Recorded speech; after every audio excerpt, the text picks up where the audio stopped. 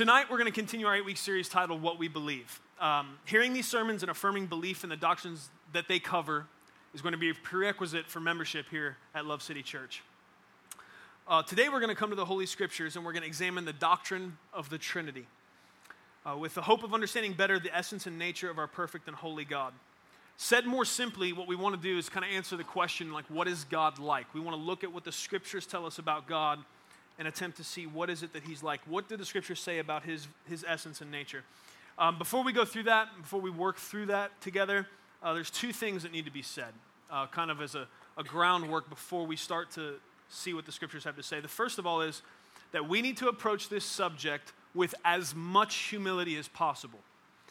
It's very important that we approach this subject even more so than others. We should always come to every subject with humility, every conversation with humility. We should always be humble because Jesus was, right? And Philippians says we can have the same mind he did. But this specifically, we need to be really humble as we come to it. And we should expect that as we contemplate and wrestle with the mystery of the depth of God's nature, that we're going to be humbled even farther. When we get done today, I'm expecting for you to be humbled just because of how incredible God is. Every time you spend time focusing your attention and affection, setting your eyes upon the God of the universe, one of the things that should come out of it every time is a healthy dose of humility, because he is so far greater than we are. And so we're going to see some of that tonight as we study the doctrine of the Trinity. And I'm looking forward to that. Can always use more humility. We are finite creatures with finite minds, and he is eternal, all-powerful. He's all-knowing, and he's ever-present. He's the God and creator of the universe. Some things about him, and some things we'll talk about tonight, are going to be easy to grasp and understand. Some things are going to be really deep. Some things will be difficult, and part of being humble and coming to this is being okay with that. There are certain things about God, because of how big he is, because of how incredible he is, because of how much bigger he is than us, there are some things that we may not totally understand about him, and we have to be okay with that. That's okay, and actually, it should lead us to worship. Augustine, who was a monk in the 4th century, said this. He spent 19 years studying the Trinity, and he wrote perhaps the most enduring work on the subject. He titled it Treatise on the Trinity, and he is believed to have said this: trying to understand the Trinity, and you'll lose your mind. Deny it, you'll lose your soul. What does that mean? It means that it's really important to understand the doctrine of the Trinity because it summarizes what the Scriptures say about God's essence and nature. But we cannot pridefully assume that today or any day that we will have all of our questions answered or be able to totally wrap our mind around everything. Okay? Everyone all right with that? Let's plow forward then in God's grace. The first thing is we need to be humble. The second thing is I want to, right off the bat, because you may have heard this before, and it might cause you to be sitting here wrestling with doubt the whole time instead of really humbly examining with us what the Scriptures have to say. I want to address a weak but surprisingly common pushback against the doctrine of the Trinity. There are folks that they will drop this line, and they'll think that when they do, they've completely undone the truth of the doctrine of the Trinity by saying something to this effect. The word Trinity isn't even in the Bible. Okay, I'm with you on that. However, the word Bible is not in the Bible. So if we use your parameters, Chief, we've got to throw all the Scriptures away, and what do we got? We're going to sit around and talk about our opinion, right? I understand that the word Trinity is not in the Bible. However, the word Trinity, we believe, most accurately describes the nature of God. The first widely recognized use and defense of the word Trinity to describe God's essential nature, that he is God the Father, God the Son, and God the Holy Spirit, was in the beginning of the 3rd century by the early church father Tertullian. Now,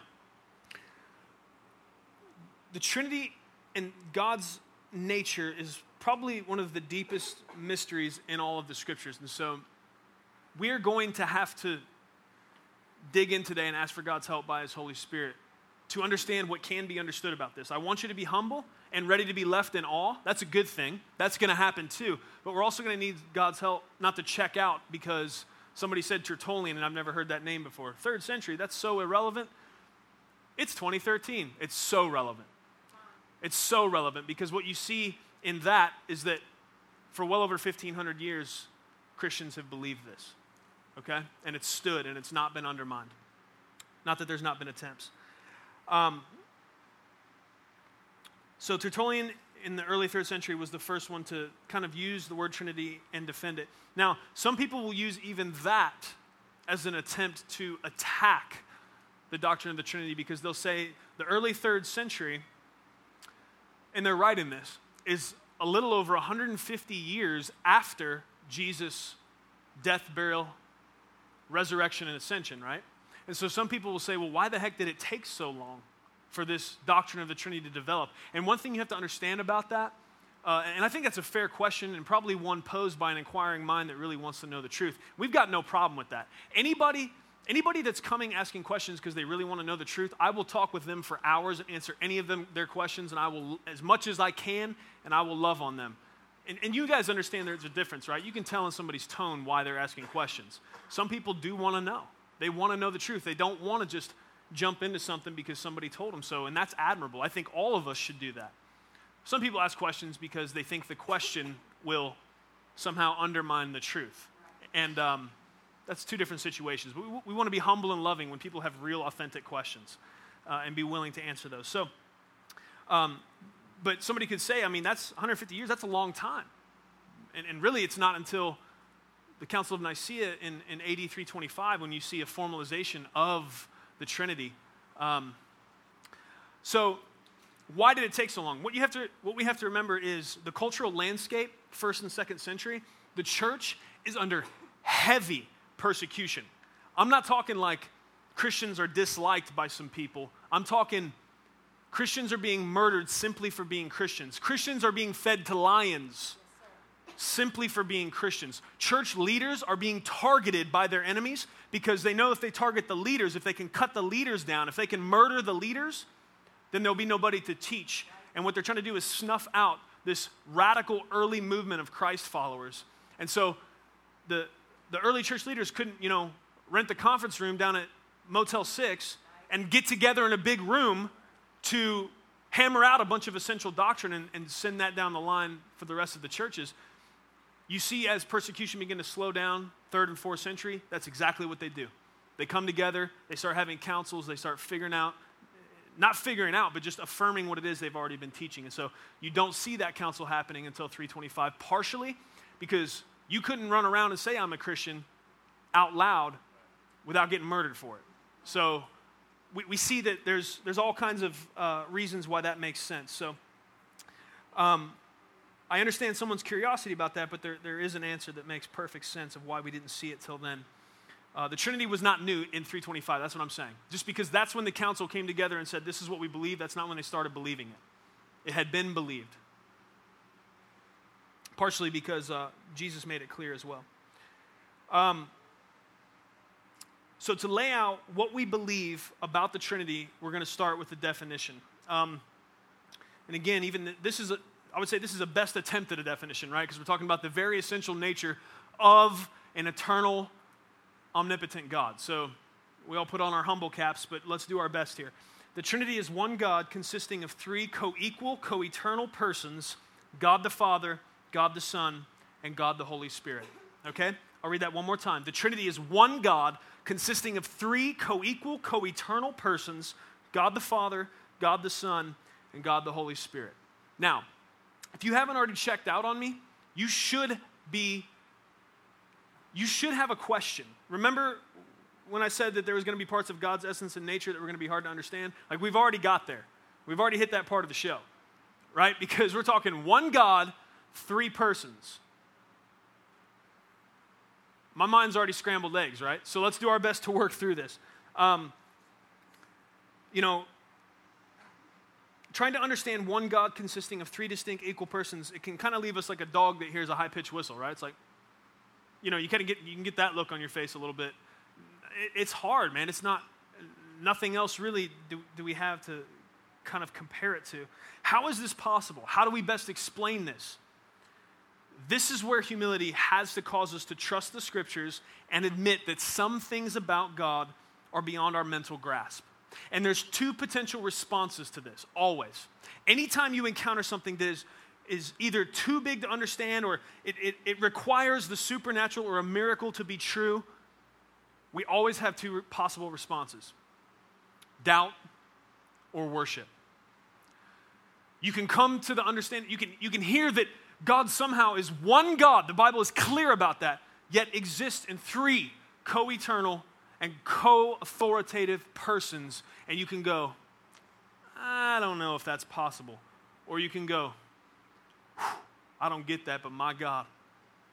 I'm glad my God's the biggest one and the real one and the one that sits on the throne above every other throne. I'm glad that I know him. I'm glad I'm close to him because of the finished work of Christ. I don't understand it all. I don't get it all, but I'm really grateful. It's always two possible responses.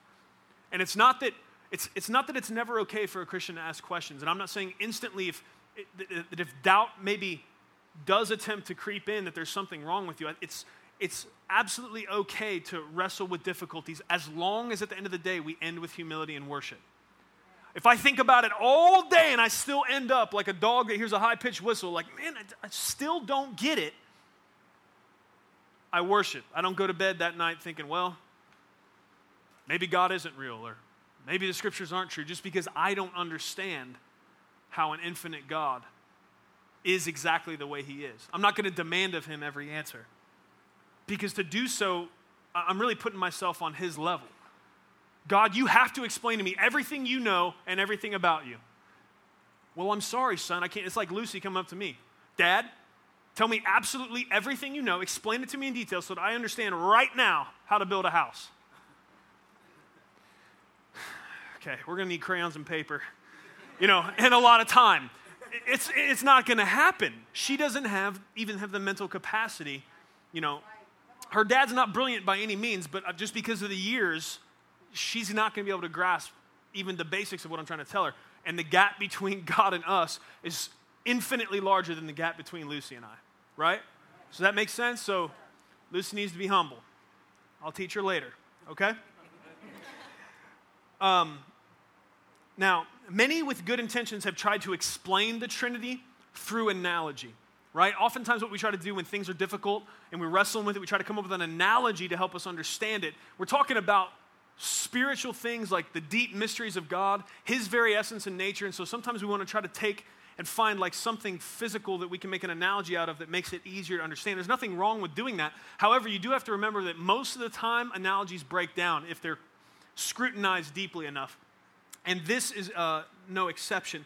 People have said things that, the Trinity's like an egg. It's got a shell, it's got the white, and it's got the yolk, yet it's all an egg. Or it's been said that the Trinity's like water. It can be liquid, ice, or steam, and yet it's the same substance. These analogies, though well-intentioned, they fall way short of explaining the mystery of the Godhead. That doesn't tell me yet how God can be one God, yet three. And so my only problem with it, and some of you right now took the challenge that I didn't give you because you're like, okay, well, those analogies don't work. I'm going to sit here for the rest of the time, and I'm going to think of one. You won't. You won't. There is nothing to compare eternal God to. This is on the other side of total understanding, and we got to be all right with that. That's my only problem with trying to fit God into an analogy box and understand the Trinity in that way. It's not going to work. You're going to come up short somewhere.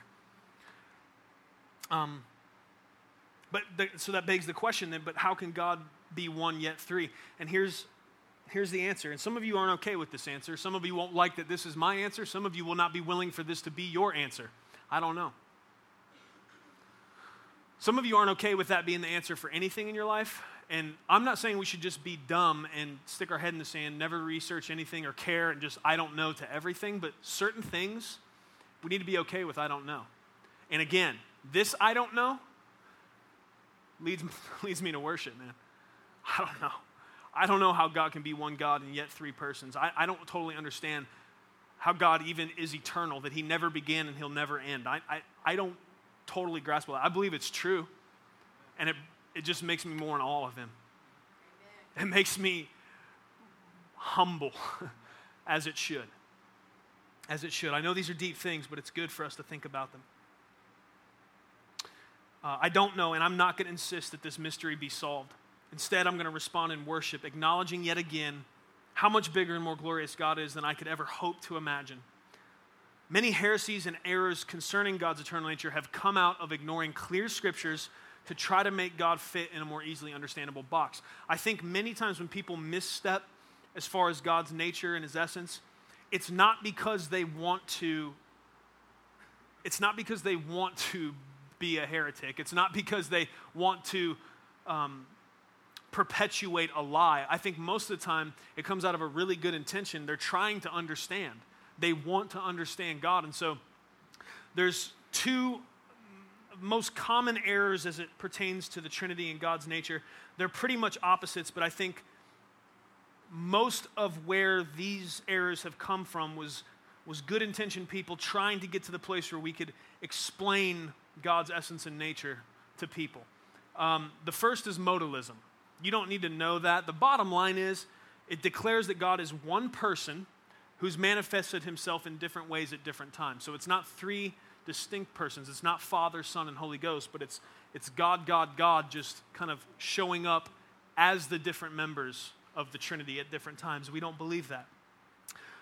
So you can either, that's one extreme. The other error goes to the other side is you can get like a form of polytheism, right? So we're monotheistic. We believe in one God, right? Mono, one. Polytheistic is like many gods, right? Like the Greeks and the Romans and those that had a whole myriad of gods that they worshipped. You can go to the other side and misunderstand the Trinity and see, well, Father, Son, and Holy Ghost, those are three separate gods, and they may work together, but that's a serious problem, right? Because the Bible's very clear. The Lord God, he is one, right? So we got to deal with that. We got to deal with the fact that the Bible's clear, cover to cover, that God is one. And yet we see all this Trinitarian language. We see these Trinitarian examples. We have to figure out how it is those come together. And I believe that the doctrine of the Trinity does the best job explaining it, yet it still leaves mystery. But that's okay. That's okay. The clear, resounding, overwhelming declaration of the Scriptures is that there is one God. Deuteronomy 6:4 says, "Hear, O Israel, the Lord our God, the Lord is one," right? We believe that Trinitarian doctrine, though not easy to understand, best summarizes what the Scriptures say about God, okay? If you have your Bible, turn with me to Genesis 1, verse 26. That one should be easy to find, even for the beginners. It's right in the front.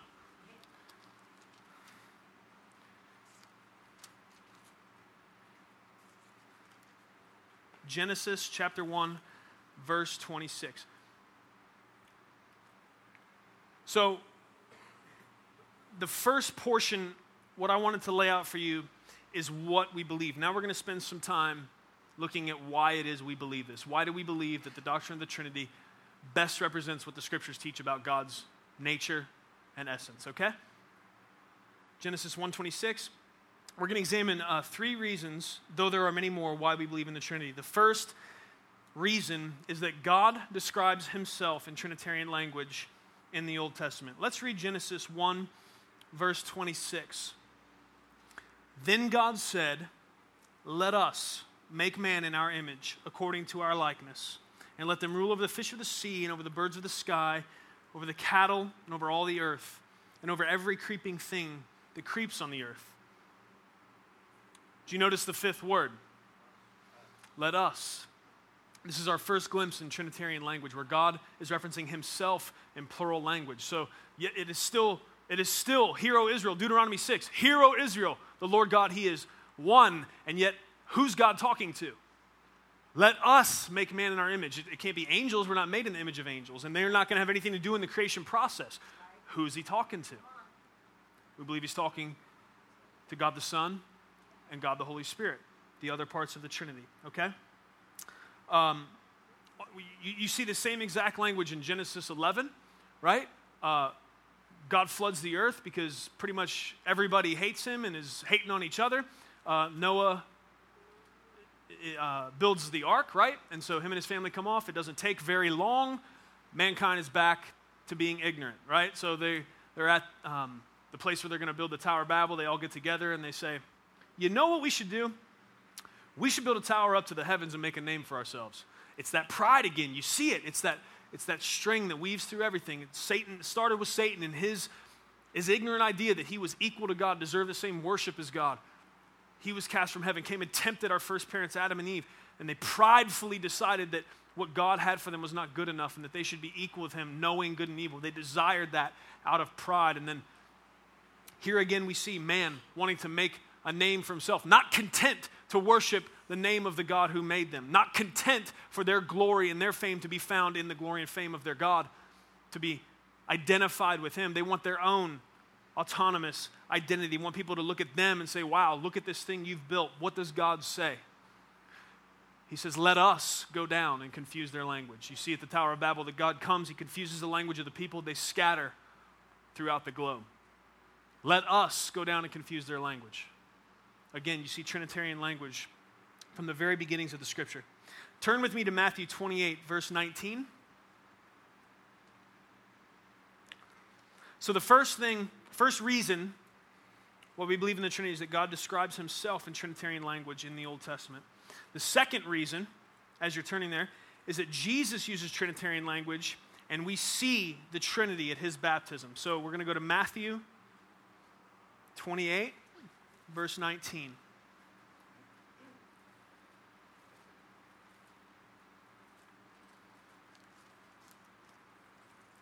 We're going to see Jesus himself speaking here in Trinitarian language. Look for it as we read. Part of what I want to do today in showing you, we're going to look at a lot of scriptures, many more than we normally do, because this is important. It's a big deal. And I want to make sure we do a good job humbly making a case for why it is that we believe the doctrine of the Trinity best explains God's essence and nature. Okay? Matthew 28, verse 19. Go therefore and make disciples of all the nations. This is Jesus, right? Giving the Great Commission. This verse right here is part of the impetus for our mission, right? Because we want to love God, we want to love people, and what do we want to do, Love City? We want to make disciples. That is out of obedience to this scripture. Of all the things that King Jesus could say to his men as he's about to leave them, of the utmost importance, he gives them this command, this call, and he sends them out on this mission. And that is why this makes part of our mission. We don't need to come up with some new creative mission, vision blend that's going to shock people and make them want to come be a part of what we're doing because it's something new. We don't need to do something new. We need to do faithfully what God called us to do from the beginning, which is to love him, to love people, and to go and to make disciples. But let's see what Jesus says here. He says, go therefore, make disciples of all the nations, baptizing them in the name of the Father and the Son and the Holy Spirit, teaching them to observe all that I commanded you. And lo, I'm with you always, even to the end of the age. Why the distinction? Why not just baptize them in the name of the Father, or in the name of God in general, or in the name of Christ? Here we see Jesus using Trinitarian language to describe himself and to describe who it is we should be baptizing in. Don't turn here, but Acts 1, verses 7 and 8, also this is Jesus speaking. It says, he said to them, it's not for you to know the times or seasons that the Father has fixed by his own authority, but you will receive power when the Holy Spirit comes on you. So we have Jesus speaking, referencing times that the Father has fixed, and then saying that you will receive power when the Holy Spirit comes upon you. So here again we see Jesus using Trinitarian language, making distinctions between the persons of the Godhead. Still somehow one God, but with three distinct persons. Your mind blown yet? It should be, and it's okay. It's okay. This should lead us to awe. It should lead us to worship. All right? Turn with me to Matthew 3, verse 13. I had you stay in Matthew there so we could get there quickly. Lots of scriptures to look at tonight. But I like scriptures, so that's good. I can't get enough. We're going to look at the baptism of Jesus here, okay? And so as I'm reading this, I want you to be looking for the Trinity in this. See if that's the best way to understand what it is you're reading and the event that's going on. look for the three distinct and separate persons of the Trinity. So we're in Matthew 3. We're going to start in verse 13. We're going to go to verse 17.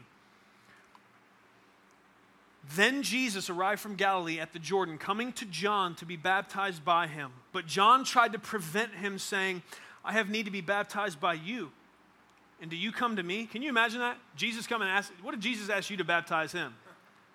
I'd have been disobedient to the end on this one, I think. No, sir, you're doing me. You're putting me in the water, right? So John's trying to be humble, but then he's just obedient. He's a little smarter than I am. But Jesus answering said to him, permit it at this time, for in this way it is fitting for us to fulfill all righteousness. Then John permitted him, and after being baptized, Jesus came up immediately from the water, and behold, the heavens were open. So Jesus comes up out of the water. Behold, the heavens were open, and he saw the Spirit of God descending as a dove and lighting on him. And behold, a voice out of heaven said, this is my beloved Son, in whom I am well pleased. What do we see here? We see three. So now this would probably be the strongest evidence you would have if you were going to take a single scripture out of context and try to defend a polytheistic view of God, that is three distinct, different gods, right? Because the other side just doesn't make sense here. God simply being different manifestations at different times. Everybody there is seeing all three members of the Trinity there at once, right? You're seeing Jesus being baptized. You're seeing the Holy Spirit descending as a dove, and you're hearing, well, you're not seeing God, but you're hearing the voice from heaven saying, this is my beloved Son, with whom I am well pleased. So all three are there. So it can't just be different manifestations at different times. So you could go to the other side and err and say, well, then it's clearly three different gods. So what you're trying to do, oftentimes, in the way you can err is try to simplify that. Like, what am I seeing here? I'm seeing Jesus getting baptized. I'm seeing the Holy Spirit descending like a dove, and I'm hearing God the Father speak from heaven. That's got to be three different gods, right? But you're working within the parameters of all you've got, which is a finite, cursed 3-pound piece of meat between your ears, okay? And so pride says, well, the only way I can explain, it's your brain. That's what I'm talking about. The piece of meat is your brain, for those of you that look confused by that. If all you have is your mental faculties to work with, like, how is this one God? But we're seeing three distinct persons. I don't know. So I'll worship him. Every time I get to that point in the road where I can't explain it anymore, just stop and say, God, you're awesome, and I'm glad you're bigger than me. Are you glad God's bigger than you? What if all you had the availability and option to pull on was what you have? Your mental ability, your power, your strength. If that's all you got, woo, life is sad. I'm about to lay down like Eeyore and just stop it all. I'm done. There is no hope for the future if all I've got is me. And so I'm glad that God exists on a whole higher plane than I do, that he's greater than me and higher than me and way beyond my ability to understand. That makes me worship. It's just another reason to love him, be enamored by him, serve him, give my whole life to him. It's easy to worship a God this big and this magnificent. I love him.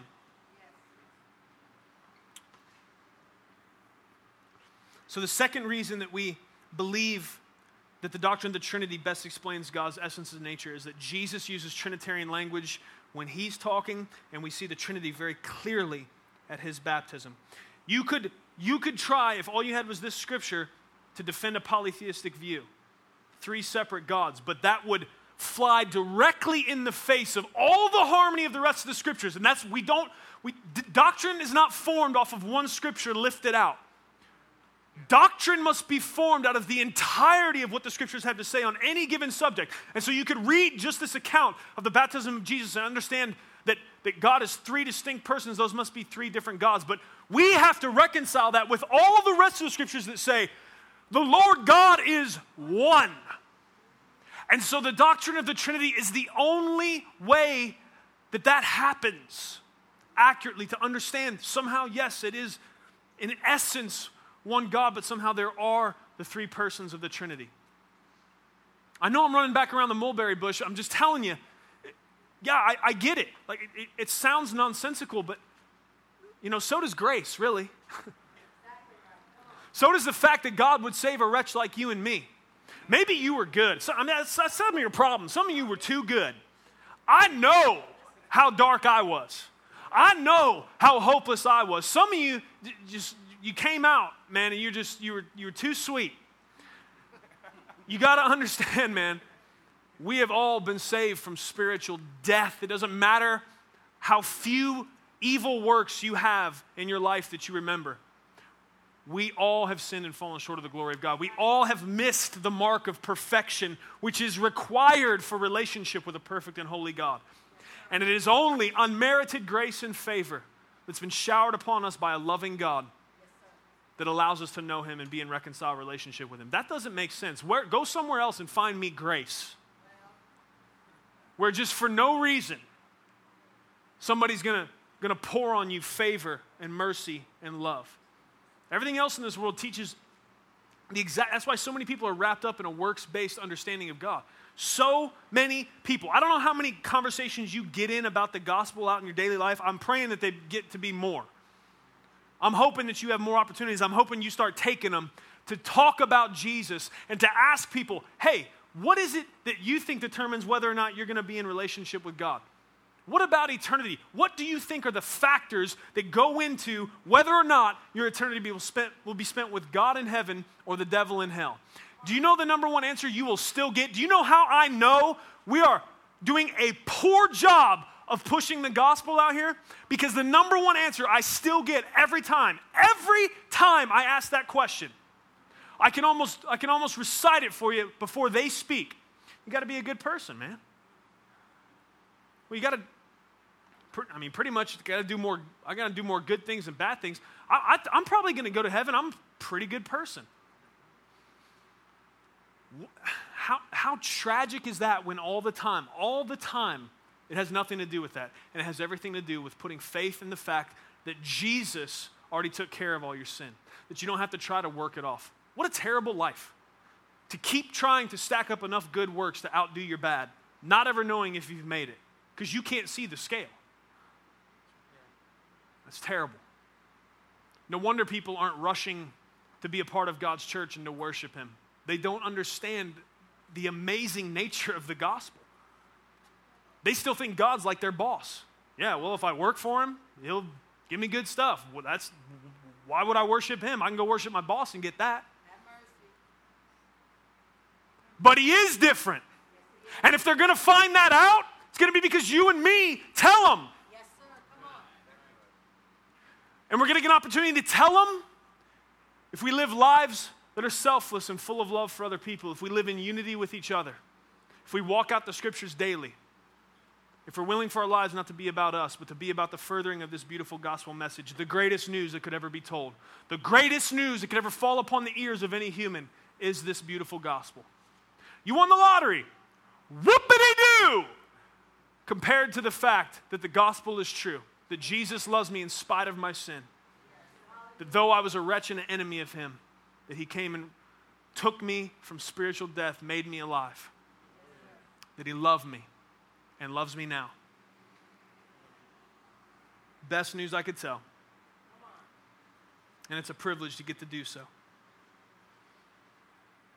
So Jesus uses Trinitarian language, and we see the Trinity at His baptism. The third reason we believe that the doctrine of the Trinity best describes and helps us to best understand God's nature and essence is that the writers of the New Testament affirm and use Trinitarian language in their writing. Okay, so let's look at a few examples of that. Here's what I'm going to do with this. I don't want you to turn. I'm just going to read some verses to you. And I want you to listen as I'm reading. I want you to listen for the Trinitarian language. See if you can pick up on it. And this is something, part of the reason I'm doing this is I want to train you. As you're ravenously consuming your Bibles every day, which I know all of you are, because you're hungry and desperate for God's word, man. It's like bread. It's the bread of life to you, right? Like you want God's word more than anything else, even more than daily food, right? Am I in the right room? Are you people desperate for God's revealed word in your life, man? I need it. I don't have everything all figured out. If you do, come see me. Help me. I'll take the mic off and give it to you. I don't think we do. We need God's word in us daily. And as you're going through that, I want you to see and I want you to understand, pick up on when it is God's revealing Himself, when He's revealing His triune nature in the scriptures, okay? So let's read these verses together, or I'm going to read them to you. You just listen. See if you hear the Trinity in this. 1 Peter chapter 1, verse 2 says, according to the foreknowledge of God the Father, by the sanctifying work of the Spirit, to obey Jesus Christ and be sprinkled with his blood. May grace and peace be yours in the fullest measure. Hallelujah. What do you hear there? Distinction. You hear Trinity. That's Peter. 2 Corinthians 13:14. So now Paul's writing. The grace of the Lord Jesus Christ and the love of God and the fellowship of the Holy Spirit be with you all. You'll see many times when letters were ended throughout the scriptures that distinction is made. That God the Father is mentioned, that God the Son and Christ is mentioned, that God the Holy Spirit is mentioned distinctly, and I think it's on purpose to leave little doubt in our minds that God is Trinitarian. Jude, in case you don't believe Peter or Paul, Jude chapter 1, 20 and 21 says this, but you, beloved, building yourselves up on your most holy faith, praying in the Holy Spirit, keep yourselves in the love of God, waiting anxiously for the mercy of our Lord Jesus Christ to eternal life. Here again, we see distinction made. Why? You could save a lot of ink and carpal tunnel syndrome if you're writing scripture, right? And just say, the peace of God, period. But no, the distinction is made. The labor is gone through. And over again, those are just three. Time and time again, you'll see it. I want you to look for it. I want you to see it. God is Trinitarian. These and many more scriptures that unmistakably describe our God in Trinitarian language are the reason we believe it to be true. Okay? Now, I told you what we believe. We laid out from definition and went through the scriptures to lay out the reason, or to lay out the fact that we believe that the doctrine of the Trinity best describes the God of the universe. Then we spent time looking at scriptures to tell you why it is we believe that. Because I don't want you ever, with me or anybody else, I should not be able to just stand up here and say, this is what I believe and that's what you should believe, period, done, let's go home. You should desire to have the scriptures to be brought out and for someone to explain. If they want you to believe something, if they want you to hang your hat on it, live your life based on it, there should be more than just, that guy seems to know what he's talking about, right? You want to see that the scriptures back that up. And so that's why we took the time not only to say that we believe in the doctrine of the Trinity, but why it is. And so I gave you 3 reasons for that. Now what we're going to do is take some time to talk about why does this matter? Because you could be sitting here thinking, cool, but I'm not sure how this relates to me. It does. The way you think about, the way you understand the very nature of the God that made you will absolutely affect whether or not you worship him correctly. It will affect the way that you relate to other people. Let's think through that. Understand the Trinitarian nature of God is essential for many reasons. All of those reasons should lead us to humble and passionate worship. We'll cover just a few. Misunderstanding God's nature could cause you to misunderstand why he created us to begin with. There are those that erroneously believe the reason why God created us, mankind, initially was because he was so loving that he needed something to love. That God created mankind because, it sounds kind of romantic, a little kind of Elizabethan, God needed us and so he made us and then he pours his love into us.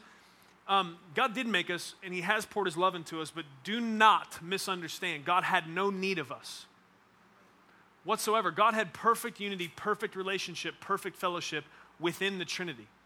God could have carried on for eternity in perfect love through and with the members of the Trinity and been lacking nothing. We did not fill a need that God had. God has no needs. He is total and complete within himself.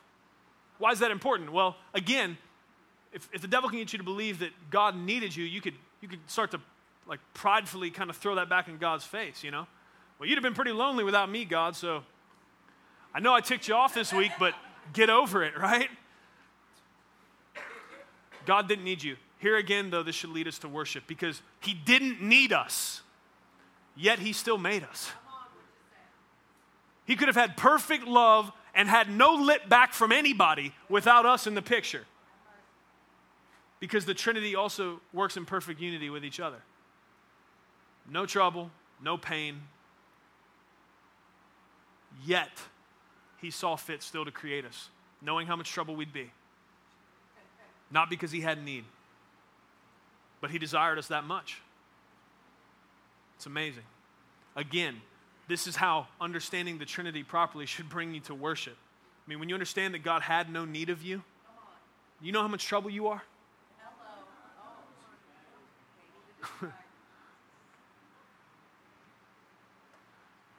I know I am. If you didn't like I just said that, spend time in communion repenting for your pride. Because all of us, every one of our sins, you got to understand, the perfect heart of God, the perfect, very source of love in all of the universe, the heart of God is grieved by sin, is grieved by the pain we cause each other, is grieved by the pain that we feel in ourselves because of lies that we believe. You think you're bummed out, your feelings are hurt because of the result of sin and the curse in your life? You think you feel it? Do you understand how much more God's heart is broken over your sin that you commit and sin commit against you? You never mourn alone. God mourns deeply when you mourn. And so the next time the devil tries to convince you you're all by yourself, understand, if nobody else knows, because some of you are good at hiding your pain. Some of you are super good at putting on a mask when people are around. Some of you you're the life of the party, man. You tell jokes better than anybody, but inside you're dying. God knows. He can see past all those masks. And when you get alone and you're broken, he's right there with you, feeling it more intensely than you ever possibly could. And he loves you. He'll never leave you nor forsake you. I think that's another reason to worship. I'm thankful that that's true. And so to understand that God is triune in nature is the only way to understand that he had no need of us, which should definitely inform how in awe of him we are.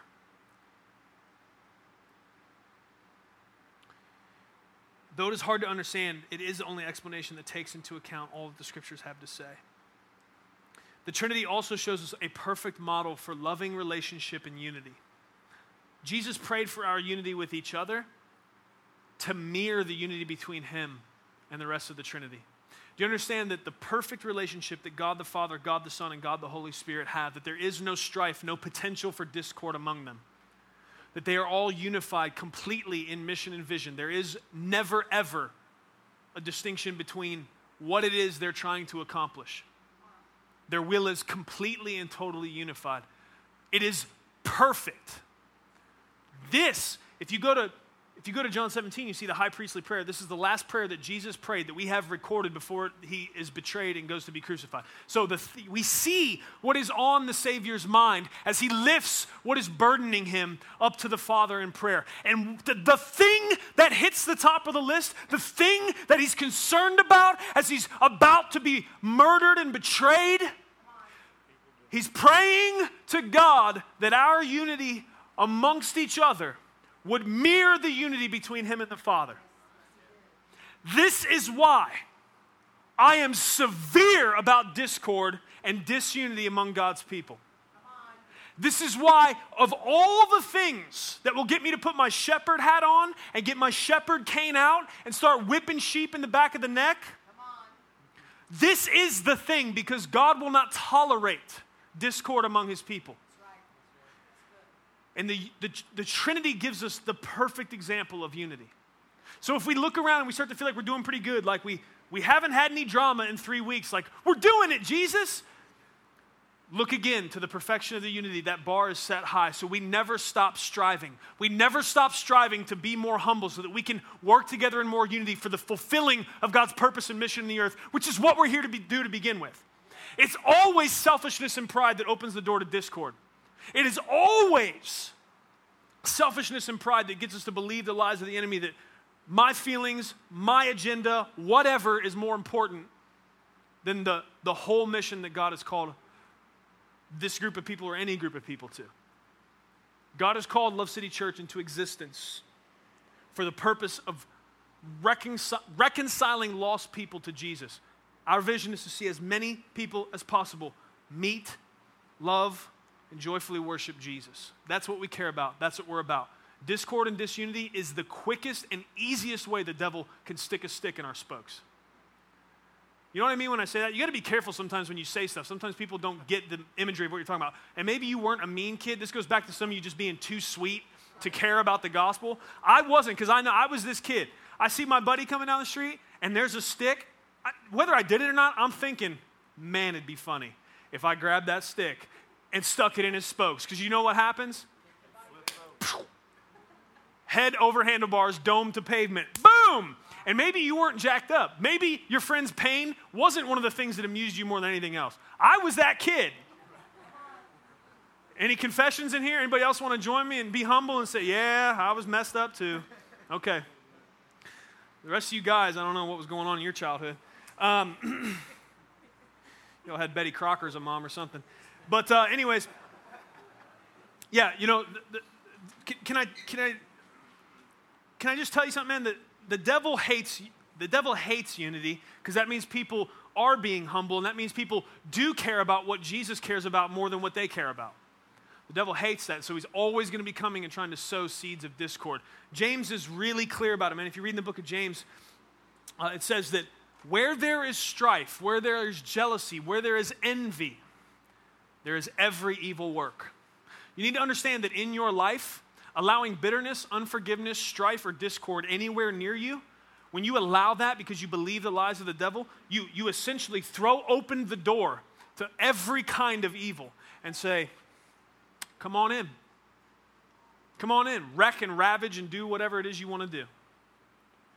You need to understand that discord and disunity, bitterness, offense, all of these things have serious spiritual consequences. And so we must always guard against it. And we must get our example of where it is we want to be. This is why understanding God as Trinitarian is so important, because we see perfect unity between God the Father, God the Son, and God the Holy Spirit. Is it impossible to drive a wedge between them? And that is what Jesus prayed for us. What he wants to see us, where he wants to see us, is so passionate about his mission, is so in love with him and people, that nothing could get between us, that offense would have no chance to come in among us. That there would be no way the devil could convince us in pride to be offended, because we would be so in tune with what it is God was calling us to do, and so committed to unity with one another, so that that mission could be accomplished. That would be elevated way higher than what it is I think or feel or think I need. The mission must be of the utmost importance, because it came directly from the one who saved us. It came directly from the one who made us. There's no greater agenda, there's no greater project, there's nothing else you could do in this life that could ever compare to being allowed to be a part of the reconciliation of spiritually dead people to the God that makes them alive. Don't you all want to be a part of something bigger than what you are? Don't you all want to be a part of something bigger than just the mundane day-to-day, day in, day out, punch the card, go home? Everybody does. And sometimes people give up, man. Sometimes people do it for so long, they just become zombies. They don't believe there's anything else. But we get to come with passion and zeal and show people you, my friend, can be a part of the greatest mission that has ever happened in all the world. You can be a part of taking people by the power of God, by the grace of his beautiful Spirit, from death to life, from darkness to light. You can share the news with people that they need not be hopeless. You can share the good news with people that they need not continue to try to earn God's love, because he's already shown them that he loves them more than anyone else ever will at the cross. This is what we get to do. We get to take people, we get to take their head and turn it away from the things that their eyes are caught on, the trappings of this world and the things that don't matter. And we get to redirect their eyes, and we get to show them the beauty of the cross. How did a deaf instrument get beautiful? Why do we say beautiful cross? Is that not morbid? Men were hung and bled to death on that thing. What is it that we like? Why is that the symbol we've chosen to represent what we believe? Because in it is represented the beauty of the fact that you no longer have to earn God's favor. And that was never the plan, that God was going to do it for you. That Jesus was going to come and live the perfect life that you could never, ever live. The life that was required of you, but that you couldn't do. He came to pay the price that no matter how hard you tried, you never could have paid it. You could have never got yourself out of the hole you were in. There's no hope aside from Christ. And it's a pitiful existence to keep jumping for the rim of that hole, wishing you could grab the ledge and pull yourself out when you never can. How frustrating that is. Some of you remember it. I still remember it. Some of you still remember what it's like to not understand that there's hope in Christ. I would ask that those of you that maybe, as long as you can remember, you've known the gospel and you've had faith in Christ, I would ask you to pray, man. Spend time this week asking God to reveal to you, as much as you can handle, the desperation of not understanding the gospel. Because it would motivate us. We get so wrapped up in us, man. We get so wrapped up in what we've got going on, our own little missions. The devil's successful in distracting us from the one mission that matters, which is living out this beautiful gospel and preaching it every single time we get the chance. You are called to that. Quit letting yourself off the hook. To know the gospel is be called to share the gospel. There is no way out. And I don't want one. I'm glad to be a part of it. I still can't get over that he let me in. Because I know me. I know how I used to think. I know how I'm still prone to sin, thought, word, and deed, to fall short. I still struggle. But he's merciful, and he's powerful, and he empowers me by his grace to do better. And I'm really thankful for it. And I'm thankful that I have a perfect example of love and unity in the Trinity. I can look to that, see what it's like for it to be impossible to be separated by offense or schism. There is no discord possible within the triune nature of God. They'll never be separated. That's the way I want to be with you. And that's the way I want you to be with each other. Do you understand? That's what I'm saying. Do you get that? Jesus prayed that we would be in unity as him and the Father are in unity. There is zero potential for the devil to get in between God the Son and God the Father. I'm not an idiot. I realize that we'll probably never get to zero, but by God, we can get closer than we are tomorrow and the next week and the next week. We can love each other more next week than we do right now. We can be more committed to Jesus and his mission next week than we are right now. We can care more about his mission and the sharing of his gospel next week than we do right now. And we can refuse to let offense and discord in among us. We can be wise about it. We can see it coming. We can get to the point where we even begin to recognize in our own hearts and minds when it starts to rise up. You know that feeling. When bitterness comes and it starts to try to grab a hold of you and arrest your thoughts and you begin to dwell on it and it becomes all about that and less about Jesus. We don't have time for that, dear ones. I love you. We don't have time for that. The people out here that need to meet Jesus, they don't have time for that. We've got to push beyond offense, push beyond selfishness. I'm not saying that doesn't give everybody else a license to not care. That doesn't give everyone else a license to not be sensitive. But we should all care more about each other than we do ourselves. And if we'll do that, the devil will have a lot harder time sticking a stick in our spokes. He'll have a lot harder time slowing us down. Because we got work to do for Jesus. And I'm glad about it. I'm excited about it. It's not a burden to me. I'm just glad to be on the right team. Because Team Jesus wins in the end. I don't know if you've gone to the back of the book, but Team Jesus wins in the end. And I'm just really glad that I'm on his team. Because I see people all around me every day that aren't, and they're on Team them.